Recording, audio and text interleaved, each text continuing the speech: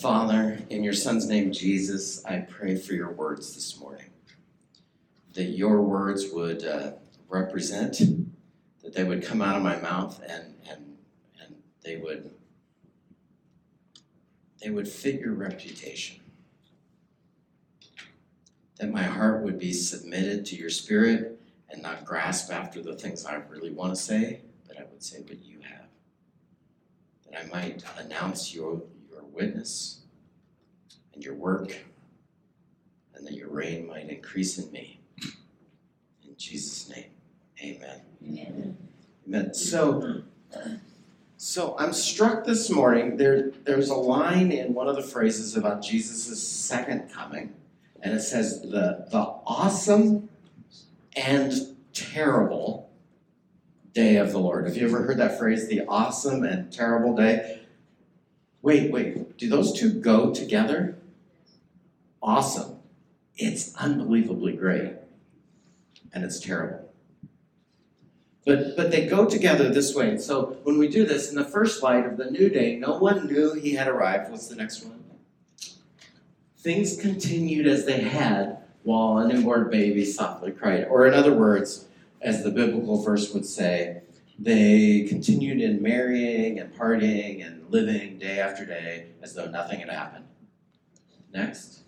But the heavens, wrapped in wonder, knew the meaning of his birth. The heavens knew. There's quite a bit of scripture that sort of say God understood, but even some of the angels longed to look into such things that the prophets spoke about, but we didn't really know anything about. Okay, next. In the weakness of a baby, they knew God had come to earth. Now, the angels knew that. That's what I needed. Thank you, Jackie. That's what I needed. The angels, or the heavens, knew that God had come to earth. But what happens when one of those great and terrible days happen to you and they don't go the way you hoped? Now, I've done some weddings, and I would tell you, and I said this to my very own daughter, as we're standing there and things were not going as planned, but we're getting ready to start the wedding march, and there's a disturbance in the force, right? These are not the droids you're looking for. And I looked at her, and she goes, "It's not." I said, "Now remember, I told you something was going to go wrong, and you weren't going to be able to stop it. How you react is a much bigger deal than whatever it is." But humans have trouble with this sort of reacting thing. I was thinking about weddings and things like that. I was in a wedding party once where the groom, in the vows, started blubbering. By the way, not crying softly, but sobbing. You know, he had this view of how the day would go, but right in the midst of it, it was going different than he expected. Do you understand what? And I remember standing up there as a groomsman and sort of catching the eye of the maid of honor as she was about to lose it. Because the groom, she's looking at the groom's face and he's sobbing. I just want you to know that sometimes breathing deeply doesn't cut the mustard, right? It doesn't stop the situation. It doesn't do all of those things. But as we think about those moments, what's the biggest event in your life? If I give you 3 or 4 seconds, can you think of the biggest day of your life for a second? Did you sleep the night before? No? Anybody sleep the night before that big day? What was going on if you didn't sleep? I was given birth. You were given birth. So you didn't sleep. There was travail going on in your life, yes? Okay. In a different situation, anybody think of a great, big, huge day of their life where it kept them awake the night before? Anybody? What was that? Was that worry or hope? Yeah, it's a little bit of both. Thank you for that. Right? Worry and hope. Right? You hope this is going to be so awesome. I'm so excited. It could go wrong. What if it doesn't happen? It's the awesome and terrible day. So I know that if you know your Bible, Mark 13, where I am today, seems like an unlikely place to start the Advent conversation because it's really the great and terrible day of the Lord. It's as the ancient Hebrews said, the coming of the Lord amongst us. And they, by the way, were they were longing for him to return. I need to sort of set the stage for this thing so that we know that when Nehemiah led the Hebrews back out of Babylon and they took back their spot, they had, it was a marvelous work of God, but something was missing from the return, and that was the presence of the Lord didn't ever show up in the temple and amongst them. And by the way, in their way of thinking about that, if the presence of the Lord, the Shekinah glory, the pillar of flame and fire, doesn't show up, the return isn't complete. It would be like going to a wedding ceremony, and right in the middle of it, everybody got up and left before they said the I do's. Right? Although my words to my daughter were this when things were going wrong in her ceremony was, don't forget that if you sign the paperwork afterwards, you're still married. Because it's the signature that does the thing. I would like to say that it's the I do's because I'm the pastor and I ask for those things. But in the eyes of the law, it's the signing of the paperwork. Yes? Anticlimactic. But in the Jewish tradition, I really need you to understand that they were longing for the return of Yahweh amongst them, that they had missed that, and by the way, that it didn't happen, and it didn't happen. They started saying, why have you waited so long? Why aren't you coming? And so, as I read this, I want to read a couple of other verses first. So, if you will, turn to 1563 in your Pew Bible. That's Mark 13. And while you're doing that, 1563, Mark 13, I'm going to read some other verses, okay? So you hear the context. Here's one that you almost never hear in sermons. Joel 2, 6 through 11. So fear grips all the people. Every face grows pale with terror. The attackers march like warriors and scale city walls like soldiers. Straight forward they march, never breaking rank. They never jostle each other.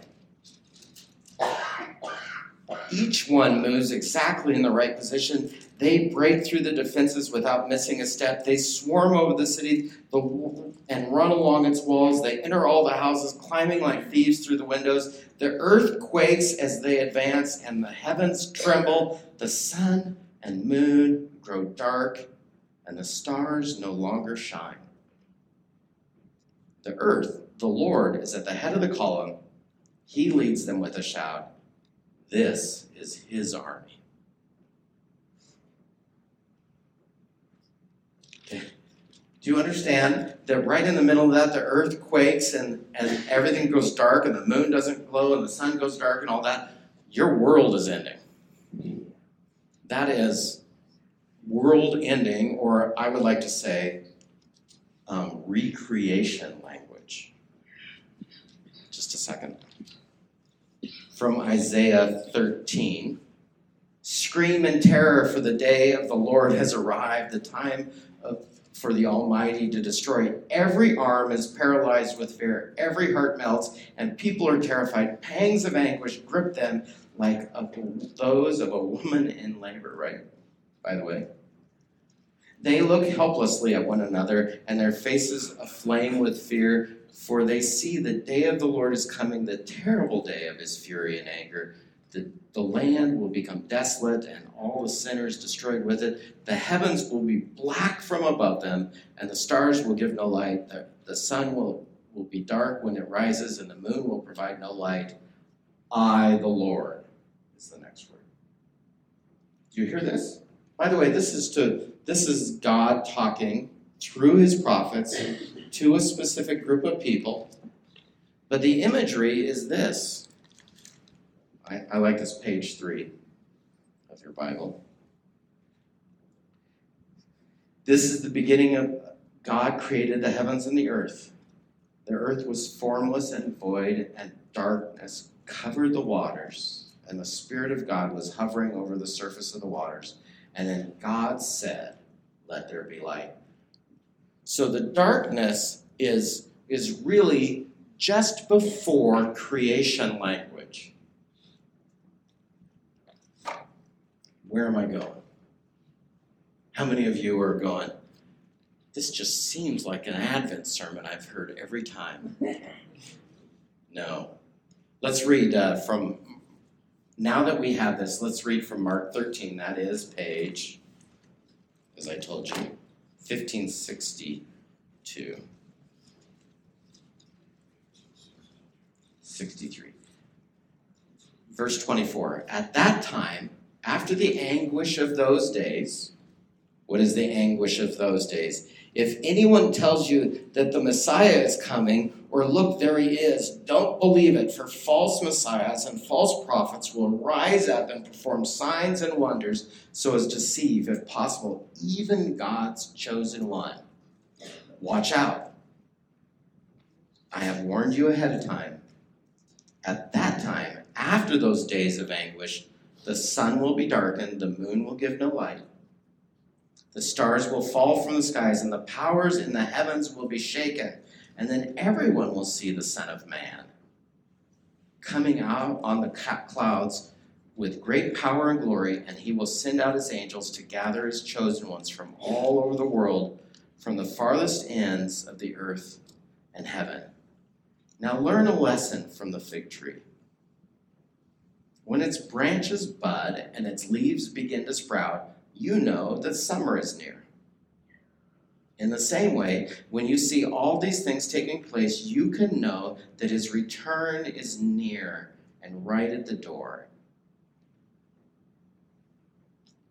And I'm going to skip down. No one knows the day or the hour when these things will happen, not even the angels in heaven or the Son himself. Only the Father knows. And since you don't know when the time will come, be on guard and stay awake.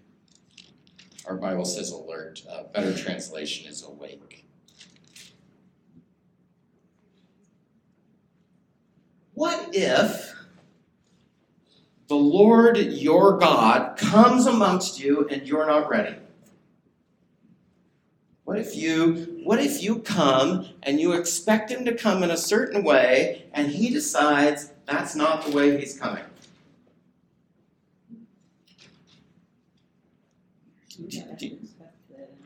You have to expect the unexpected. Or what if you have to recognize that you're not the Lord and that his opinion is the one that matters, and that, as I was having a conversation earlier today, somebody said, didn't you put in a word to have the snow stop? And I said, as far as I figured out, he has yet to ask my opinion.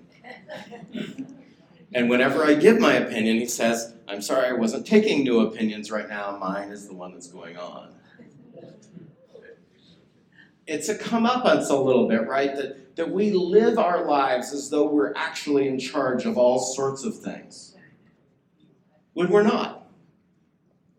But what if you think God's taking advice on when his great and terrible day ought to be and how it ought to be? Or, as they say, the baby came and things kind of just kept going the way they'd always been.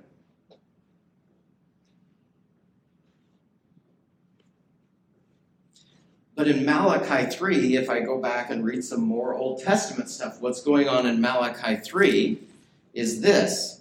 Look, I'm sending a messenger, and he will prepare the way for me. And then the Lord you are seeking will suddenly be in his temple. What is that about? That's about them knowing that their return from Babylon was not a complete return, and they're still after God's return to his temple because the Shekinah glory is not returned. I want to think very clearly about this for a second. You know, they have festivals for all sorts of great deliveries, right? They have a festival of the Passover to celebrate what? Being rescued from Egypt. They have a festival for Purim, right? Does anybody know what Purim's festival for? Esther. That they were going to be wiped out and God saved them through his presence, right? What's Hanukkah about?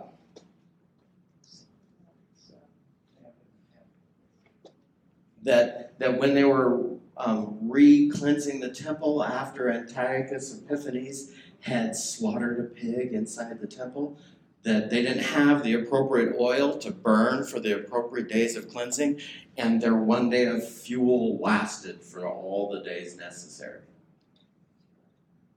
Right? Any other great festivals in the past? Why don't they celebrate the return of Nehemiah into the land from Babylon? Because it's not complete. Do you understand what I'm saying? You don't celebrate that we almost got to the wedding. I mean, some people might celebrate that didn't happen, but if you're the bride and groom, you don't celebrate 3 days before like we're only 3 days out. Woohoo, we're done. We got there. No, if the wedding doesn't happen, you let the celebration go and you don't remember 10 years later, well, this is 3 days before it almost happened. Right? You don't keep anniversaries for that. Now, some people might. I would say that that's a moment for forgiveness and some other stuff and move on. But I want to get into this moment that we understand that the return of the Lord was something that they were really after, that they were hoping for a very specific thing. The presence of the Lord to return. But what if the presence of the Lord to return wasn't a pillar of fire, but a baby in a cave in a town in the middle of nowhere? What a letdown. By the way, I just want to say anachronistically that Jesus probably did come back at the time of Sukkoth, which is the Festival of Booths, which would have been sort of August, September-ish. And there probably wasn't snow in the Middle East because they probably don't see very much of it. But they definitely don't see it in the summer. Right? It's not cold, it's probably hot in the cave. Or muggy. But what if it doesn't go the way you're after? Would you be willing to accept it? What if your world changes in a moment and it seems like the sun goes out and the skies fall from the sky and the earth trembles and shakes? Have you ever had a moment in your life where you felt unsteady, like you didn't trust what was going on and nothing seemed regular and all of your perceptions were seeming wrong and all this stuff? Sometimes. That's what this language is about. You've got a new future about to start, and none of your old stuff matters the same. And your mountains are shaking. I need you to hear that. What if a groom sobbing in a wedding is not out of place? But a recognition that his world was completely changing. Maybe the sobbing groom, which I harassed him about for many years, was actually appropriate. And I'm going to say this because he was my best friend for 30 years. So he was the one that was right in the moment. But we need to look at our perceptions of this thing. What if the second coming language, where the God is coming to be very unsettling, and he's the Lord, and we pretended that we are the Lord a lot, and he comes, and he's going, I'm the Lord, and you spend all your time pretending you're the Lord. What are you? You the pretender king? You were sitting on a little footstool in the corner going, this is my throne? And he's going, yeah, that's a really nice chair you've got there. The whole earth is my footstool. We have this misunderstanding of magnitude, I think. Right? We think that we're powerful because we can lift things. I sort of think I'm strong sometimes because I can move half of one of these pews by myself. But what if the tendency of power is that God says to the mountain, move, and it obeys? Right? Do you understand that that's a different magnitude of power? It's command. I think, I'm really strong. I can pick up that rock and throw it. See, the mountain moved. No. I just want us to recognize that we need to stay awake, and that our hope of a coming world change really carries with it this time of year, where we need to stay awake and be aware that maybe God is doing a work in our lives, and we're celebrating that when Christmas comes, that God is doing a work in our world that isn't the way we hoped it would do, but he's still the Lord, and we need to accept it. And you need to stay awake to your own perceptions, yes? I need to stay awake to my own perceptions. If he's working in my life, I guarantee it, if I need a work of God in my life, and I do, then the reason I need a work of God in my life is because I'm not doing it right, and I'm thinking I'm doing it right. And he's coming, and he's going to do it different. So what is it? They're looking for the Shekinah glory, and God says, So the Malachi verse, why did I go to Malachi? Lost my train of thought for a second. Let's circle back.